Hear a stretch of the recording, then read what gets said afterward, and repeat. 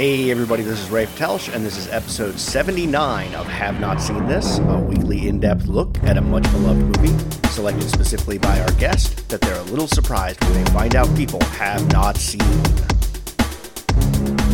Hope everyone's having a great week out there. Gonna keep the intro short because I have suddenly developed a coughing fit. So rather than cough in your ears, I'm just going to go ahead and get into the movie discussion. As I mentioned on Monday's episode, this week we are looking at another Kids on Bikes movie, The Summer of '84, and this was picked by Soup. He is the head honcho at the Nazaria audio drama, which is available both on YouTube and in podcast form. I highly recommend checking it out. It is a good story, and I'm really looking forward to season 2 coming up, not only because I'm joining the cast, but also just because I've seen the scripts, and they're a lot of fun. But Soup picked Summer of '84 for us to talk about this week. We have a great conversation about this, and of course our usual tangents and such. But all in all, this is a great discussion. It was great to chat with him. All of our correspondence up till now has just been kind of via text, so it was great to be able to sit down and put a voice with the name. So I hope you enjoy our conversation. Here we go with Summer of '84 from 2018.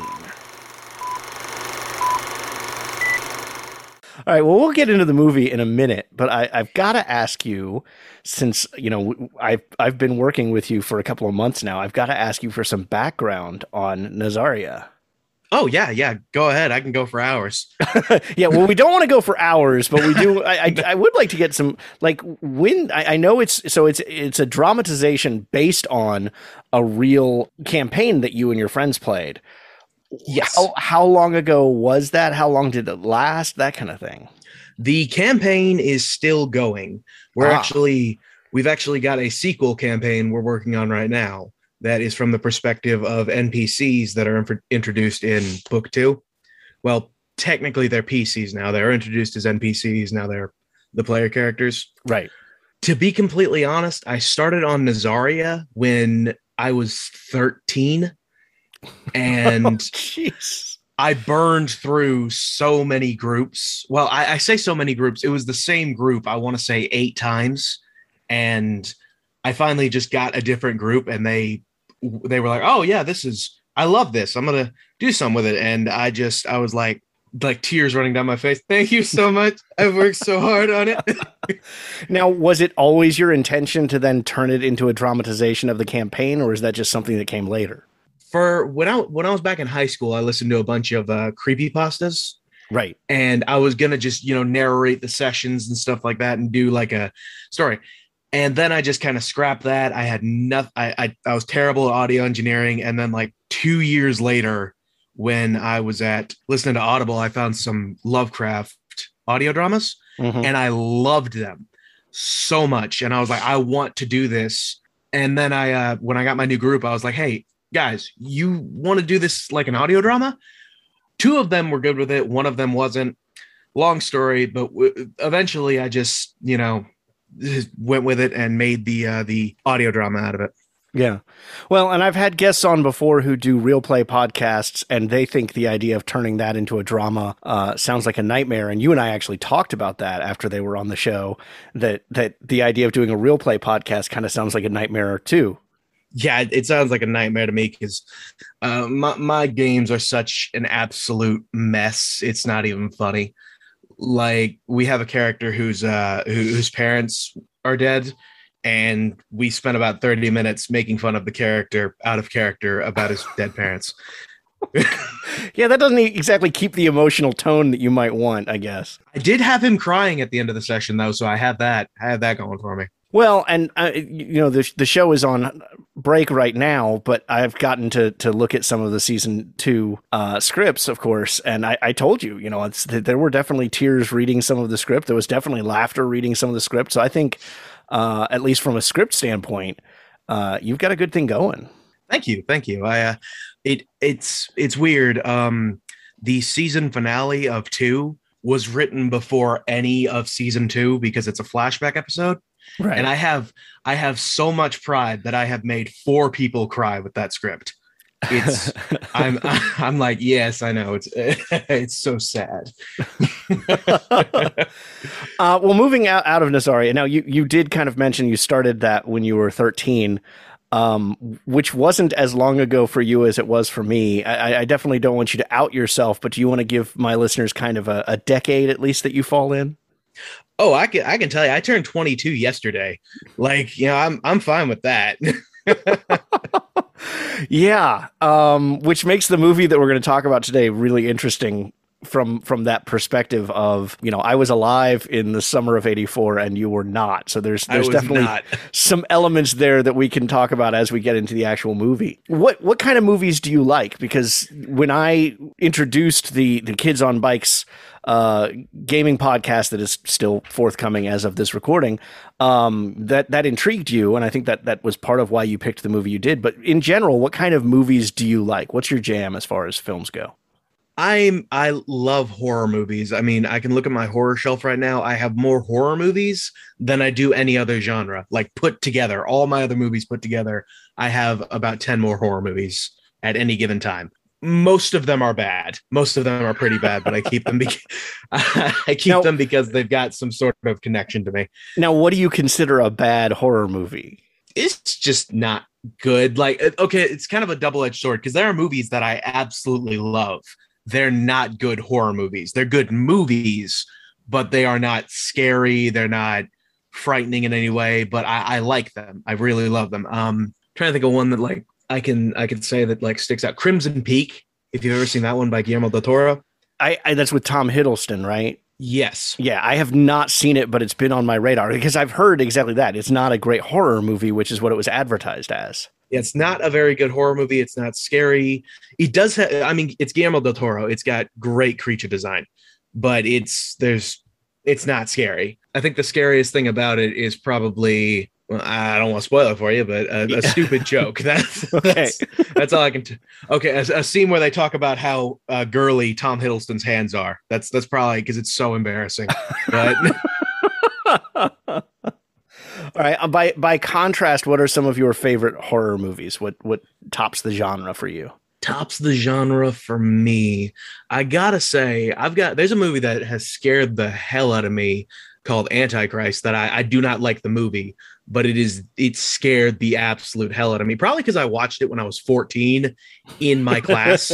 Like I was in a classroom with one of my friends with a tablet and we were watching it on Netflix, and oh God, it scared the absolute hell. And it's not a great movie, but it's scary. Sinister is one of my best all around horror movies. The older I get, the less I like it, but it's probably the first, scary movie. I watched it with my brother when I was like 13, and it's got a bunch of good memories to it. So it's always going to be in my top. Woman in Black with Daniel Radcliffe. Have you seen that one? Okay. Yeah. That was the first horror movie I ever watched. I was 9 years old. Scared me so bad I couldn't sleep for 2 weeks. It's not that scary in hindsight. It's not, but it's it's not that scary. I remember the print ad for that, which scared the hell out of me because it looks like just this mundane image, but like the woman is hidden in the print image, and once you see it, you can't unsee it. But once you see it, it definitely is like they somehow managed to manifest a jump scare in a print ad, So remember, there's an ebook for Mask of the Red Death by Edgar Allan Poe that has a jump scare in it. Scared the absolute hell out of me. It's because it's, like the last page, it's the Mask of the Red Death, and it just pops up and you hear a scream, and I'm like, that's illegal. That's awesome. All right, before we get into the movie, the podcast is called Have Not Seen This. We talk about movies we're surprised people have not seen. What are your have not seen this movies? What are movies that you have not seen that people, give you a hard time about? There's a movie I actively refuse to see because people give me such a hard time about it. It's Forrest Gump.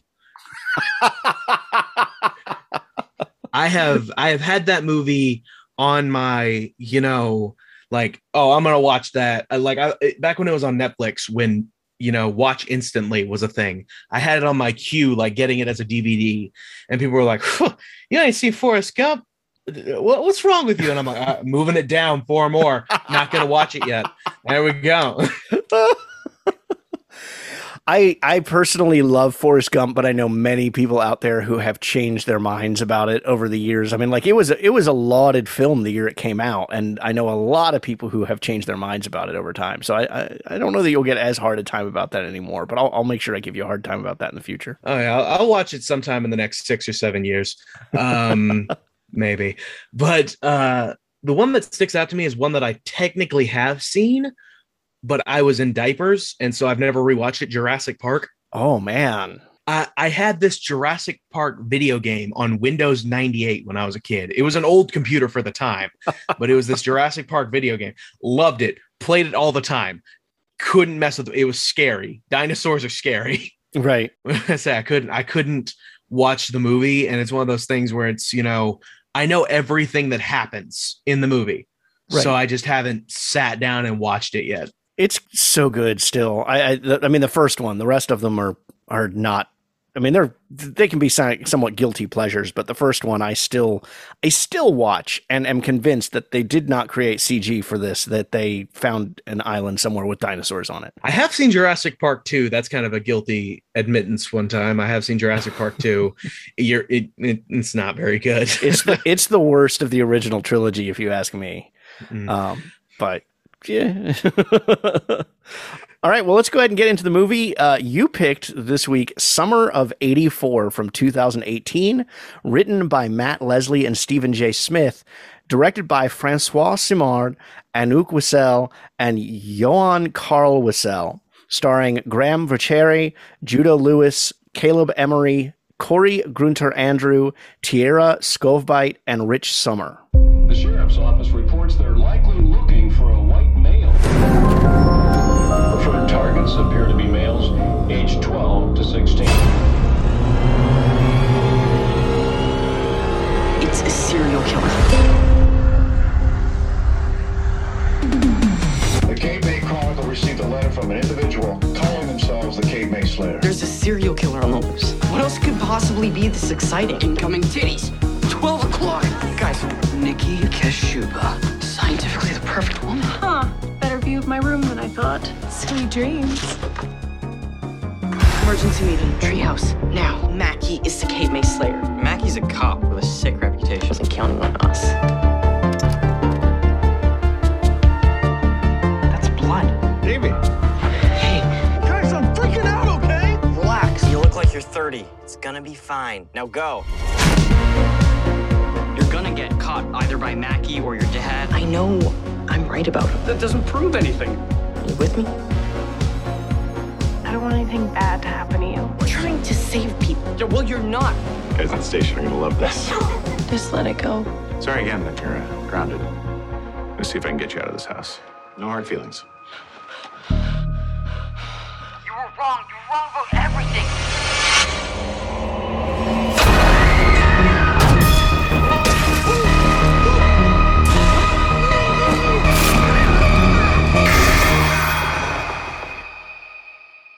Even serial killers live next door to somebody.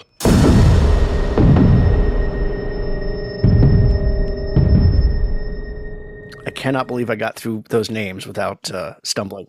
I'm really proud of you, right? I probably mispronounced half of them, but all right. So we always start off with, how do you describe this movie to someone who has not seen it? How do you get someone who's not seen this movie to want to see it? It's funny because I had to describe this movie to someone earlier today, and I described it as, dude, do you love The Goonies? Do you remember Monster Squad? We used to watch that when we were kids. Imagine this, but like as a horror movie, Like, dude, it's awesome. It's got like a synth soundtrack. That's pretty much exactly how I described it. That's not a bad selling points on it, because I don't think you're wrong. Interestingly enough, previous guest on the show, Drew, who I'm working on the Kids on Bikes podcast with, he messaged me about this movie about a week ago. And he was like, oh, it's The Burbs, except for done as Kids on Bikes. And the reason he said that to me is because we were just talking about The Burbs a couple of weeks ago because it was picked for the show. We still haven't recorded the episode yet, but I just rewatched The Burbs, and he and I were talking about it's not a great movie, but it would have been better if it had been done as a Kids on Bikes movie. And then voila, here's Summer of '84, which is kind of that. So if you have not seen The Burbs, watch this one instead. So why this movie as your choice? Why pick this movie out of all of the movies out there? It's so tropey. It's, how do I say this? The best thing about it, some of the best things about it are some of the worst things about it. And I told people I have such a love-hate relationship with this movie. And especially the ending is the most love-hate I have with any horror movie. If anybody has seen this movie, I will go on and on about it, about the ending. We are going to definitely get into the ending. I want to save that for a little later, but I can tell you both of the critical reviews I pulled talk about the ending, and it's like, okay, we gotta leave the ending for closer to the end of the show. We gotta leave the ending for the ending, just right. So, what is your history with this movie? When did you see it? Because you've mentioned seeing. You mentioned seeing some movies at an inappropriately young age. This only came out a few years ago, so you couldn't have been that young when you first saw it. But what's your history with this one? I actually rented this movie from a local movie shop, like a local movie rental place called Family Video. Oh, nice. But I say it was a 99-cent rental. I rented it. I hated it. I put it back, and then I was like, damn it, I want to watch it again. It was good. Well, and you just mentioned to me last night that you kind of wish you had bought this one. Say it was $4, and I never bought it because I was like, I don't know. I want to watch it one more time, and I think I've watched it like 8 times on Shudder since then. I don't know if I want to spend $4 on it. You know. I can understand that. Yeah. So you asked me before we started to record what I thought of it, and I told you we got to save that for recording. I liked it. I don't think it's a brilliant film by any means. I do think your Goonies comparison is quite on the right track. It is definitely a Kids on Bikes movie. In fact, the first shot really of the movie is a kid on a bike, doing his paper route. I say, gotta have the paper route. Right.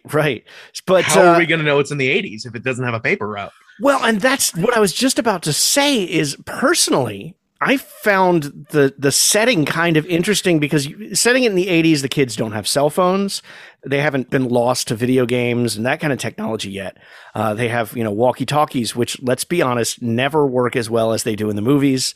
There's even a joke in there about how that one sucked, so they upgraded. But it's like, no, even your upgraded ones would not work as well as you guys are claiming they do. Oh, yeah, they suck.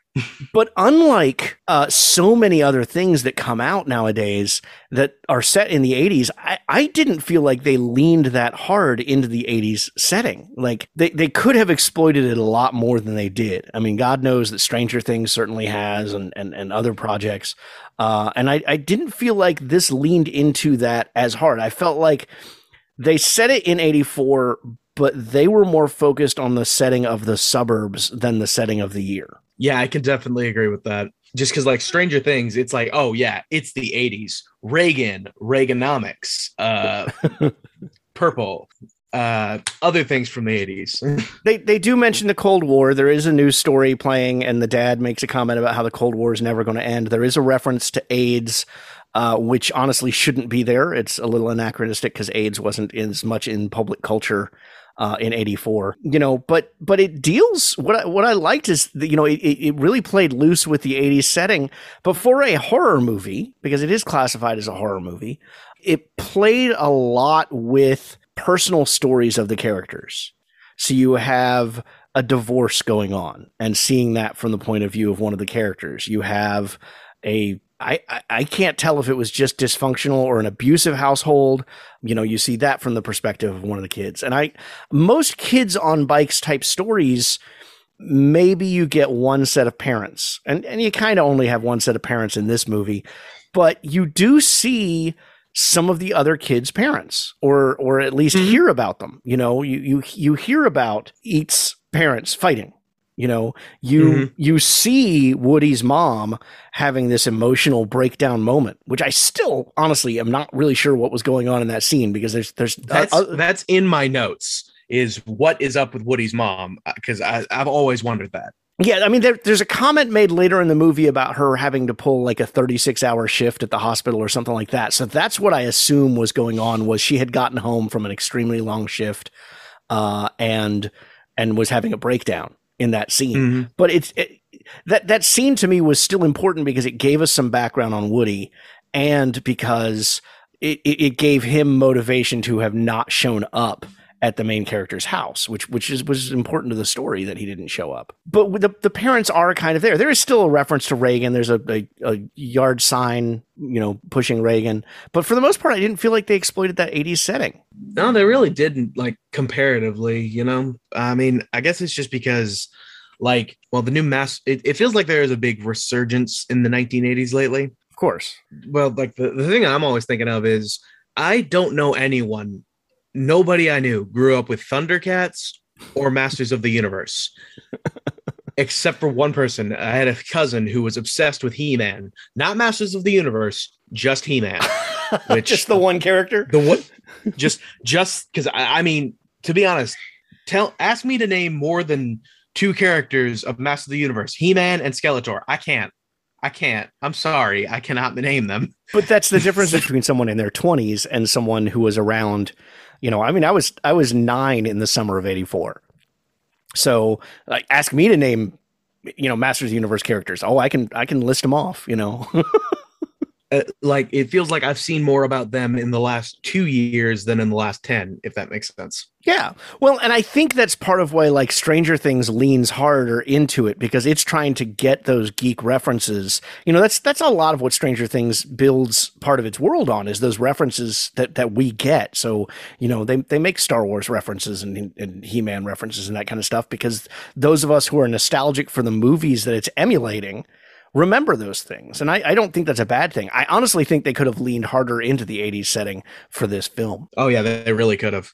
Before we get too far, because I started getting into actual, movie discussion, let's talk a little bit about what the critics said about this. It sits at 72% at Rotten Tomatoes.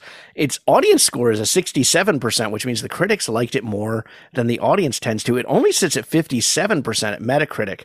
And the positive review comes from Alan Scherstl of The Village Voice, who wrote, "Summer of '84 might seem normal and routine at first. Another it ride on the Stranger Things cycle, back to the childhood of white boys entranced with George Lucas, Steven Spielberg, and John Carpenter." I personally, fit in that category. But by the end, the craziest shit has happened persuasively, with both memorable style and some emotional power. At first, it seems most concerned with showcasing vintage toy collections and putting ribald pop culture talk into the mouths of kids. Weep for the line about butt-fucking Wookiees. But once Summer of '84 kicks in, it kicks hard, and in its darkest moments, I was hoping the filmmakers had sprung on us a dream sequence fake-out, perhaps in honor of Brian De Palma. And so that kind of alluding to the end there, which we'll definitely get to later. Mm-hmm. But I didn't see so much about the vintage toy collections. I definitely saw the rival. I mean, they make these boys feel kind of real with their horniness. I wish I couldn't relate, but yeah. I mean, yeah, when I was rewatching it, Eaton, I was like, oh my God, that's one of my friends from high school. That is exactly him. Like, the line about butt fucking Wookiees, that sounds like something he would say.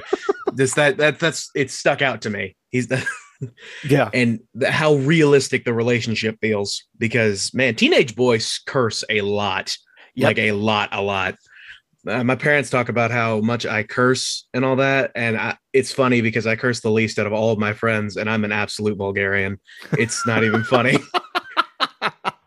All right. On the negative side, Brian Tallarico from RogerEbert.com. I did not do that intentionally. That was not trying to force in a Roger Ebert reference, but there were only 3 negative reviews, and 2 of them were from RogerEbert.com. So anyway, Brian Tallarico says, "As you might imagine with that title, this is a nostalgia-heavy thriller that makes Stranger Things look downright subtle in the way it uses its time period. Ewoks, Gremlins, Reeboks.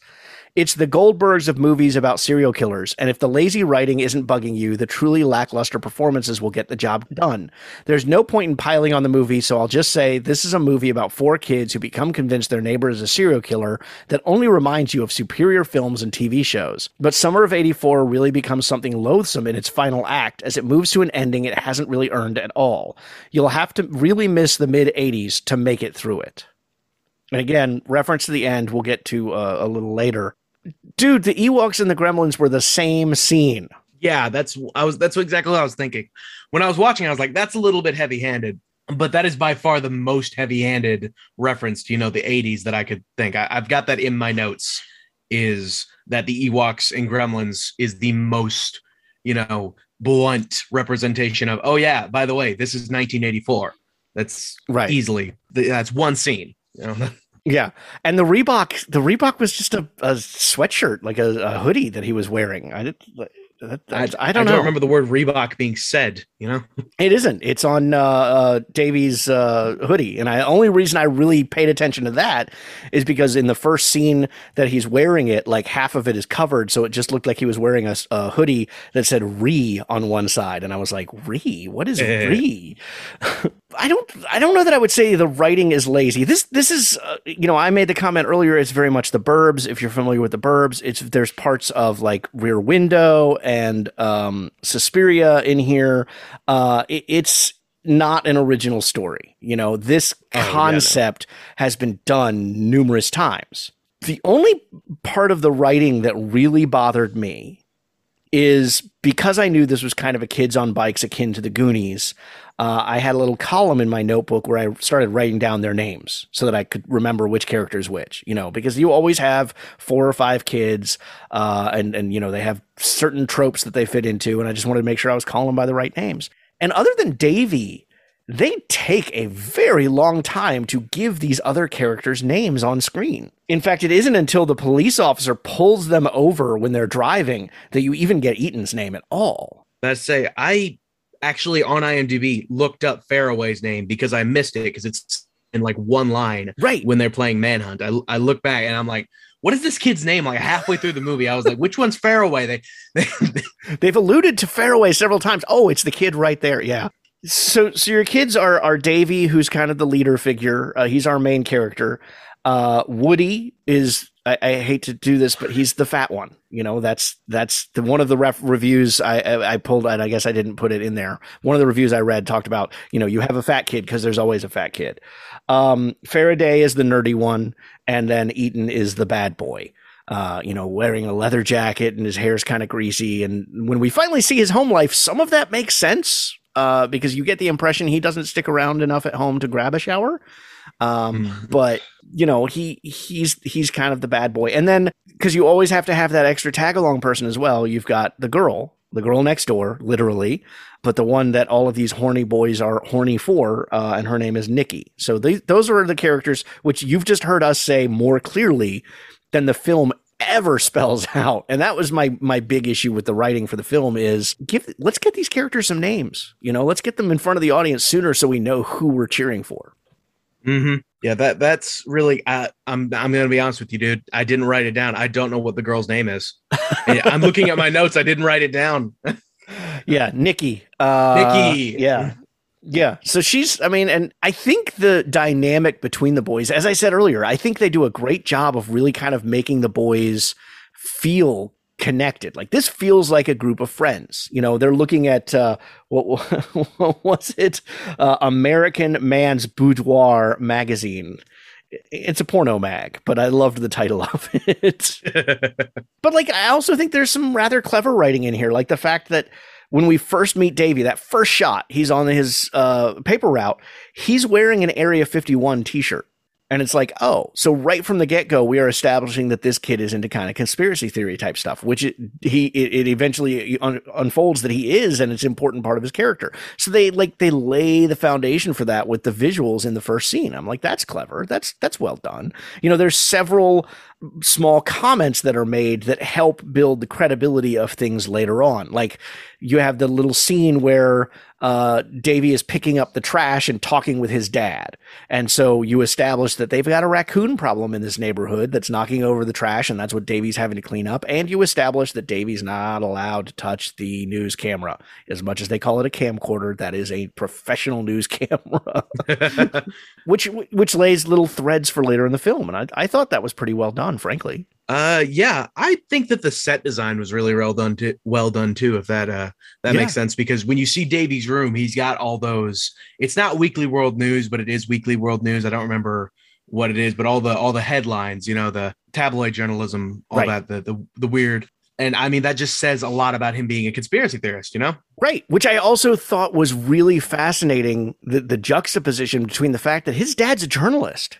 His dad is in real news, and yet he's got this probably unhealthy obsession with tabloid news that he's got all these headlines. And it just made me, and not that I wasn't paying attention to the movie, but it made part of my brain kind of go off and wonder, so what's that conversation like when his dad comes and, I need to have a conversation with you in his room and sees all these tabloids up on the wall? What is that? How does that affect the father-son relationship, which we don't see in the movie, but it made me wonder, would that have an impact considering the dad's a serious journalist? Yeah, no, that I can really see that. Do you think, and again, this isn't hinted at in the movie, but he's at that age where kids kind of start to rebel against their parents a little bit.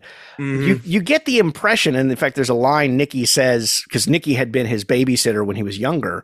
Nikki makes a comment about having brought him his first, whatever you called it, the son or whatever it is, had brought him his first tabloid and had no idea that it would turn into this. But do you think maybe some of that conspiracy tabloid type stuff is an act of rebellion against his father? I could actually see that. Yeah. I don't remember rebelling out against my dad very much, but it was always little subtle things, probably. Right. Like staying out to. It's weird how my dad kind of dropped. The moment I turned 18, my dad was like, "No, I trust you. It's fine. Whatever." I'm like, "Hey, Dad, I'm gonna be out until like 3 a.m. He's like, "You're 18, dude. It's fine. Just if you need a ride home, call me." And I'm like, "Damn it, Dad! I'm a rebel." Well, since my dad listens to the podcast, I didn't rebel against my dad in any way whatsoever. Our relationship was always perfect. And I'm in the same boat where my relationship with my parents was exactly that same one. I was a responsible, well-behaved teenager. So when I became an adult, there was never any odd transition. It was just, you're an adult now. Yeah. I remember one time, me and my friends, we were out in the woods messing with fireworks and gasoline. Nobody got hurt. We were very responsible. We blew up quite a few antiques that we found, but I came home and I'm reeking of gasoline and gunpowder. And my dad's like, "You've been having a good time." And I'm like, "No, Dad, be mad at me. Damn it." Gasoline and gunpowder. We were blowing up gifts my friend's ex-girlfriend got him. That's what we were doing. That's why I was so messed up, because they were dating for like 2 weeks, so it wasn't like a big thing. But yeah, I was just absolutely reeking of it. And he's like, "Huh, you smell like you've been having fun." I'm like, "No, Dad, I am grown."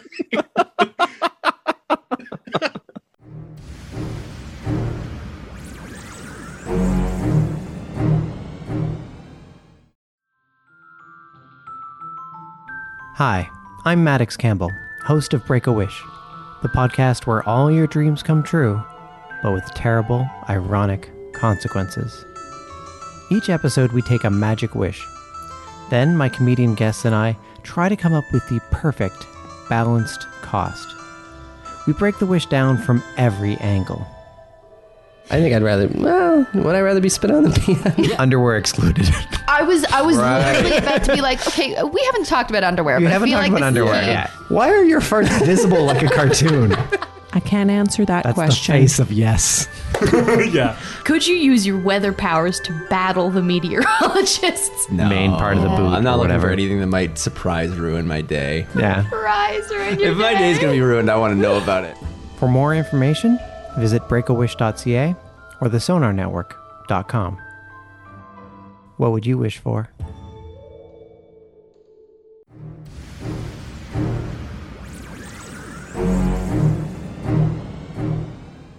the other thing, as I said earlier, they kind of do add in these scenes to help build up the characters. So, we see Davey interact with his parents. We see the scene we mentioned earlier with Woody, taking care of his mom. But the script doesn't really explain to us what is wrong with his mom. Again, I'm just making an assumption that she's overworked, working these long shifts. We do see far too late in the movie, I think, Eaton leaving the house while his parents are fighting, and he has kind of a jerk brother that he interacts with a little bit. We never see Faraday. I said that's another thing that threw me off. Is Faraday is by far the most horny of the boys, and I was like, man, if I expected them to show, like, when I first watched it, like he had like a really repressed and prim and proper and all that. It never shows that. And I'm wondering, man, is Faraday just weird? Because like he is. He's a powder keg. I mean, he's about to explode, dude. Yeah. Well, there's always got to be one of them. I mean, yeah. I love the other thing I will say, and that is a writing choice that they made. I love that as Davey and Nikki start to have a real friendship, because her parents are getting divorced and she just needs someone. She comes up to his room and there's almost this hint that something might happen, and then it doesn't. But as they start to develop this real friendship, he becomes less horny for her, and he becomes less tolerant of the other boys being horny for her. And I was like, that's some interesting character progression to do, that he now doesn't just look at her as a piece of meat. He sees her as, the girl next door whose parents she's going through a hard time, and let's stop lusting after her like that. Yeah, no, I see that too. I really can't say that. The whole stop it guy, it feels like they should have given him more hell about him being, the protective, not seeing a piece of meat, because I'm not going to lie. Every time me or one of my friends got a girl they liked or they were serious about, we gave them 9 kinds of hell about it. They gave me 9 kinds of hell about it. Interesting. Okay. That's not the dynamic that I experienced, but that's interesting. That would have been kind of fun to watch play out as well. I think they were all so focused on being horny that they just respected the fact that, hey, he had gotten a girl to talk to him. So that is true. That is true. I'm from such a small town that I think literally every time one of us met a girl, one of us would go, "Oh, that's my cousin."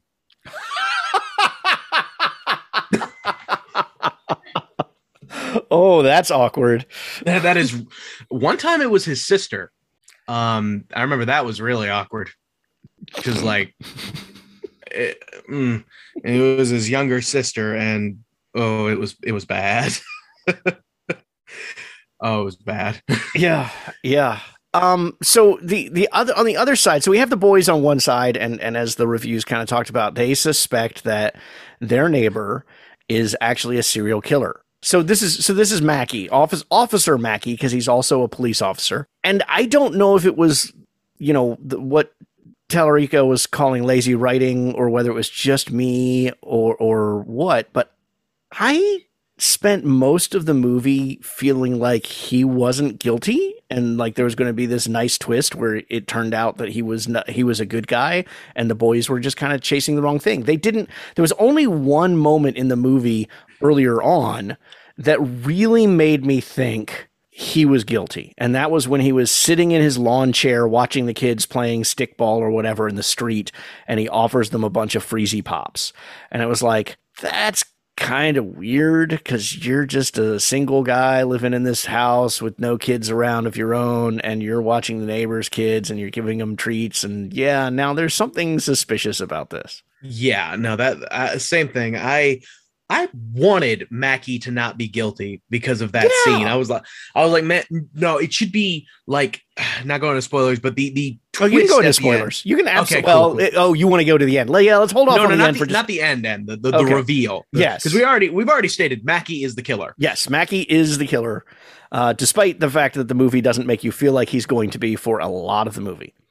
Yeah, I really wanted like that room back there. I wanted it to be something not illegal, but something incredibly embarrassing, or not even like embarrassing in like a funny way, like something like, bunch of pictures of like his family or something. You wanted it to be a sex dungeon that the horny boys found. That's what you Damn wanted. It. Yes, I've been caught. I wanted it to be a sex dungeon, and like That would have been so funny, and it would have been a great twist if like some other adult that had like no suspicion had been the killer. That would have been good. But I honestly, at two different points, because again, I really didn't think Mackie was going to be the killer. There was one point that I was wondering if Nikki wasn't going to turn out to be the killer because she just kept kind of appearing out of nowhere.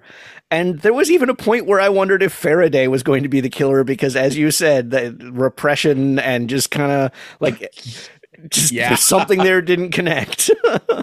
The thing that actually sticks with me is I was like, oh, it was mostly young boys and stuff. What if it was Nikki's dad? What if like Nikki was going over seducing young boys, come over here, going all the way to this town, come over all the way here. No trace, not trace. That's something I thought would have been neat, but no, it was Mackie. It was Mackie.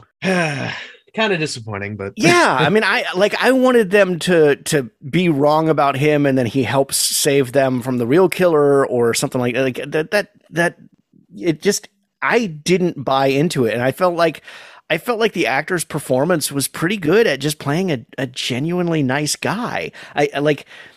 He didn't really put anything like any malicious undertones to it. He just was playing him as an earnestly nice guy. And you have that one scene where he's watching the kids in the street, and then the scene where it's it's going to be obvious that he's the killer is when he stops by Davy's house after that wonderful scene where Davy's dad drags all of the boys across the street to tell him what they've done and to apologize for going through his trash.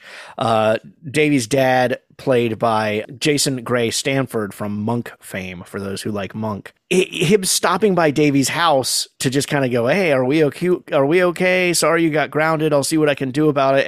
And Davy going, you said he was your nephew that was in your house. Can you call him? And then finding out he had called his own number.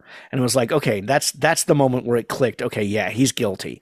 But up until that point, I didn't feel anything other than just kind of liking the character. I say he's very well. Another thing, and this might just be me, but when Mackie is first shown on camera, and immediately when I got a better look at him, I thought it was Sean Astin. And I was like, oh, they got Sean Astin because Goonies. And then, so I don't know why, but a part of me is just like, man, he looks like he's kind of looks like Sean Astin. Is that intentional? It just sticks with me because Sean Astin can't play a bad person.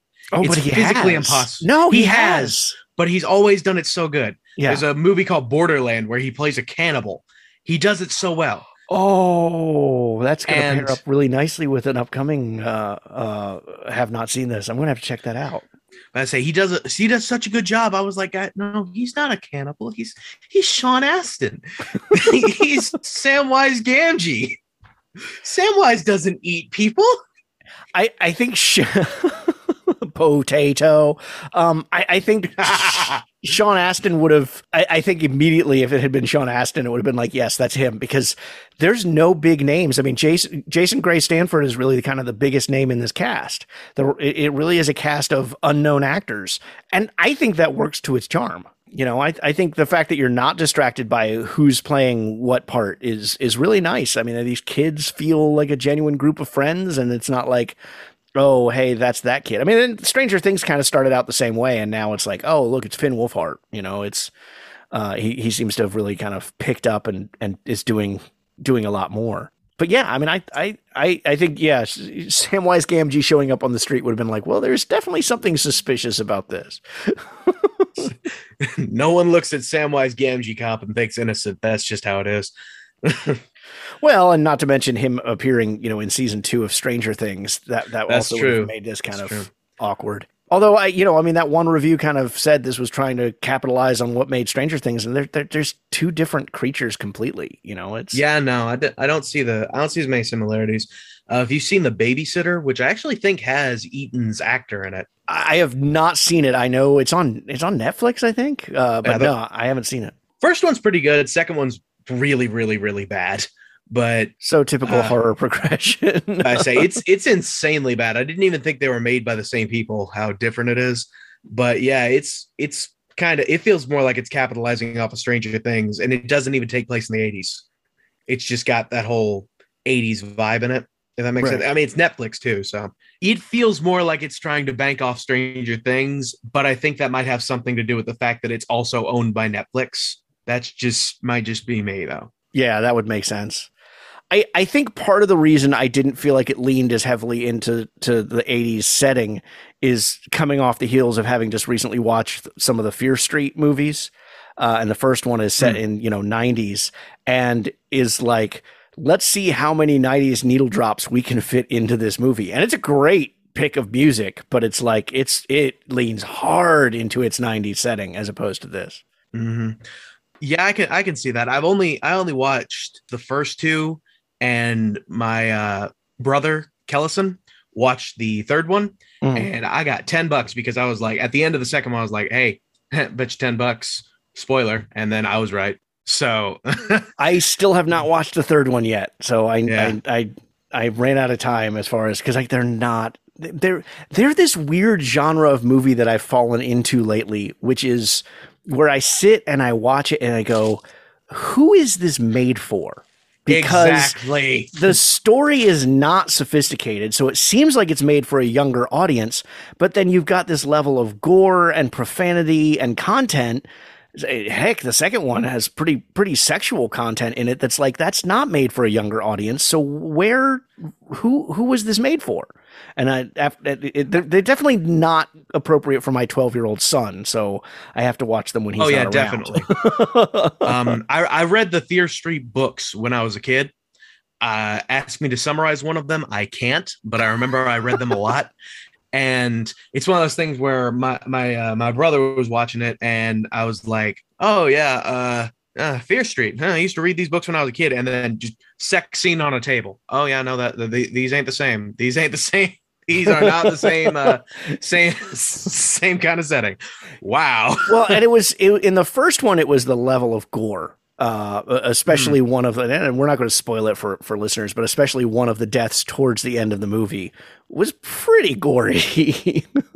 And then the second one, sex scene on the table. And it was like, okay, this definitely is not right for a 12-year-old to be watching. So I'll let him watch The Suicide Squad before I'll let him watch those movies. I mean, King Shark just balances it all out, though. It balances it out. I mean, he does. Okay, so a couple of lines of dialogue. Getting back to the movie we're actually discussing. A couple of lines of dialogue that stood out to me. I loved Davy's dad says that's why they invented curtains. You know, when they're talking about not having any idea that their next door neighbors were having marital problems and are now on the verge of a divorce. And, you know, the mom says, I had no idea that was going on. The dad goes, that's why they invented curtains. You know, this idea of you shouldn't be sticking your nose in other people's business, which is kind of the central idea of this movie. That's exactly what he's doing is going and sticking his nose in somebody else's business. No, for a good cause. For a great cause. Hashtag NSA, bless up. But, God.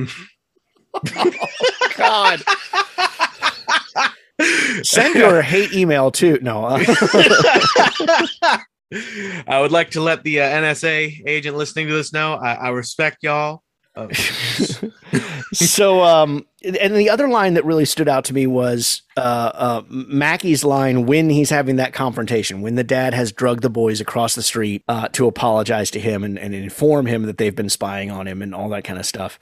Which, again, the dad had the greatest of intentions. He's trying to teach his son to be a good person. He just doesn't know. And we as the audience at that point don't know that it's the killer.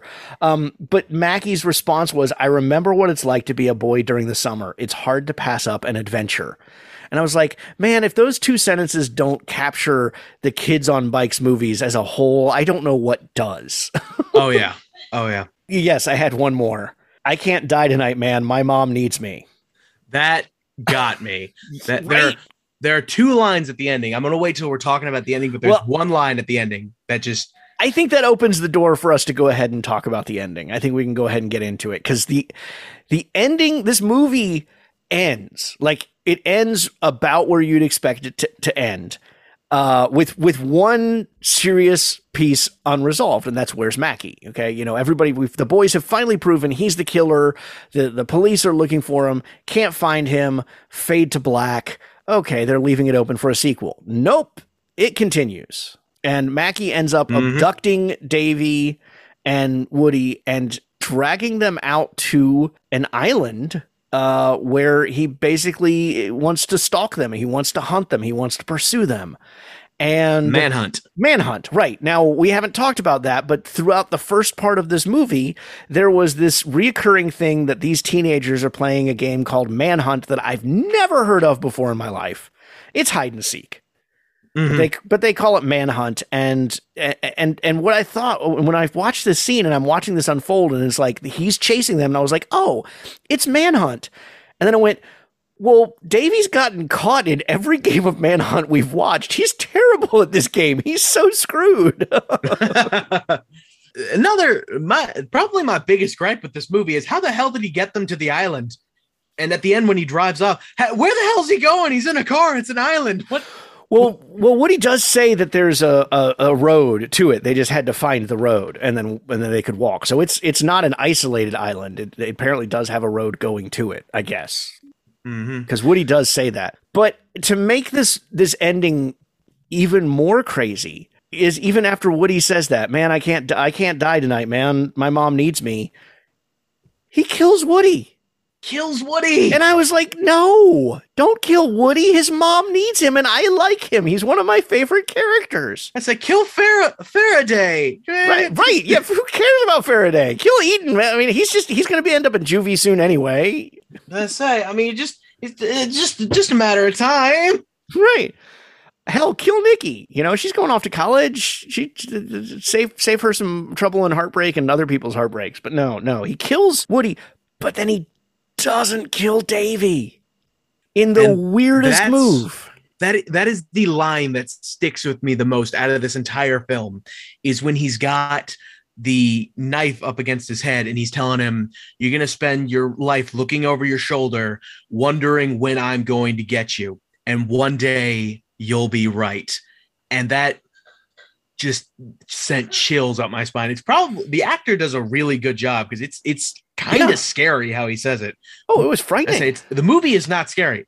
That was a frightening scene. Yeah, I mean that was my note was Mackie wants him to live in terror. That's pretty frightening. Like, that's conceptually the most scary thing this movie has, is like, I'm still going to be out there. The bad guy did not get captured. He did not die. He is going to be out there, and you are going to live in terror the rest of your life. And I loved that they then transitioned to him doing his bike route a second time.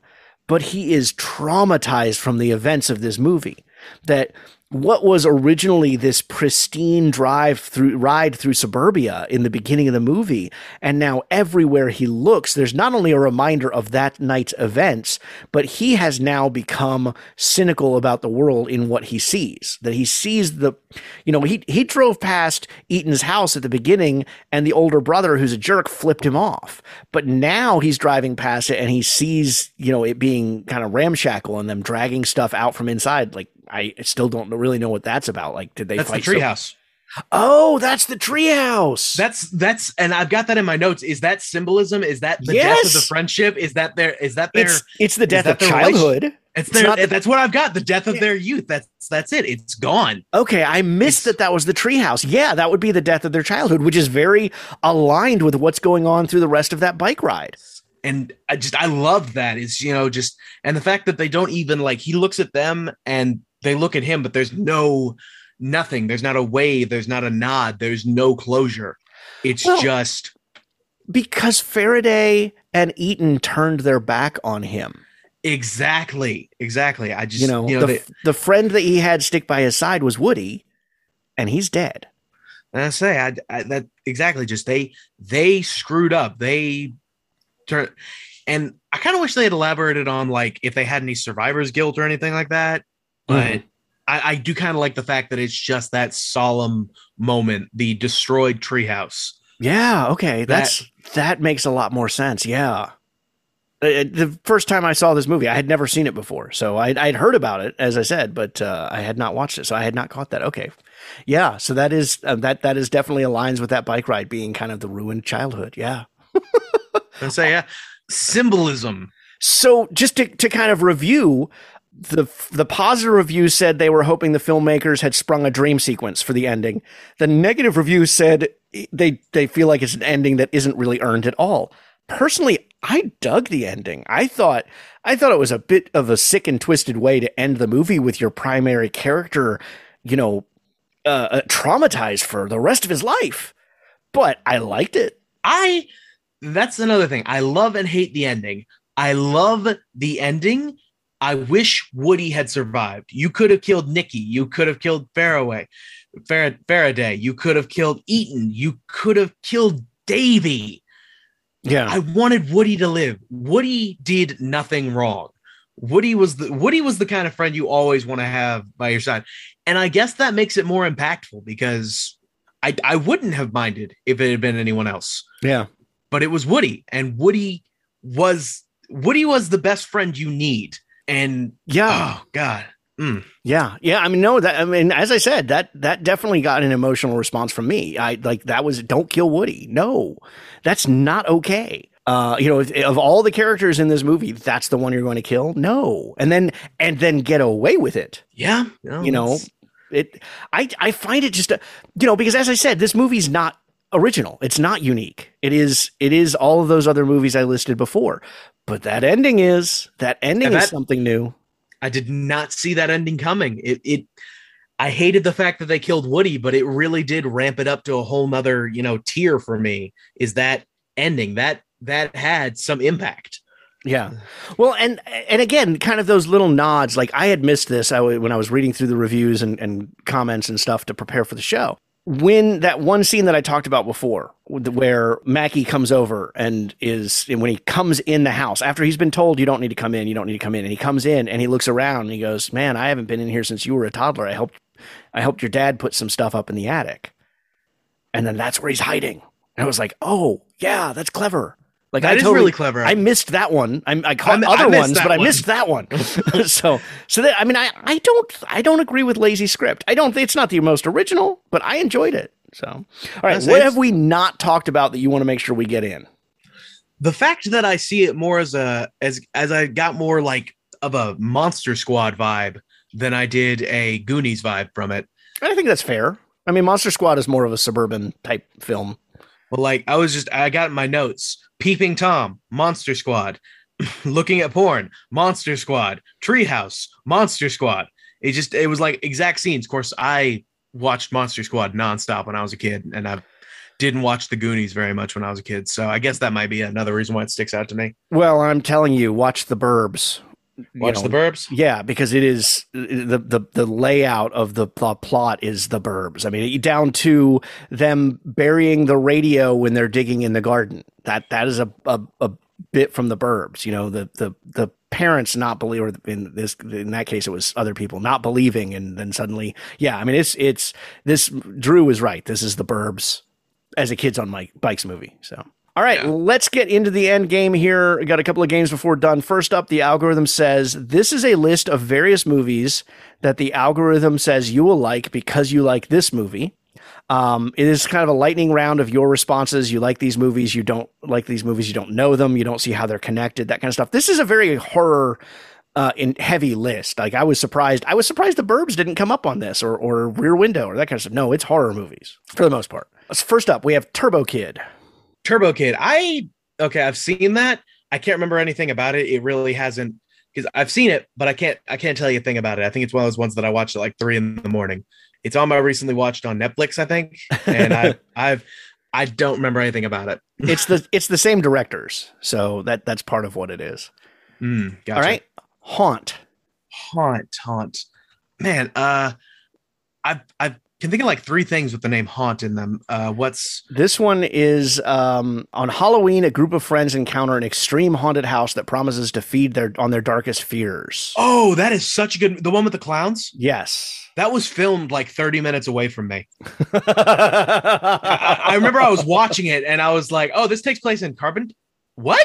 That was filmed like 30 minutes away. But one of the guys that's in it, the ghost, the ghoul or whatever, the one with the white sheet, he lived in like a town 15 minutes from me.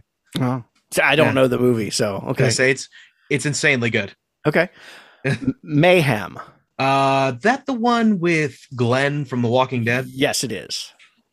Cool concept. Haven't watched it yet. I just heard about it within the last week, so it kind of is funny to me that it comes up on this list. So, Super Dark Times. That is phenomenal movie. It's literally the other side of the same coin as this one. Yeah. I love that movie, but it's way more serious, but it's such a good film. Yeah, agreed. Okay. The Final Girls. Final Girls. I've never seen that one. I've seen Final Girl, but I've never seen The Final Girls. Never heard of it. It's it got Adam Devine and Malin Ackerman, Thomas Middleditch.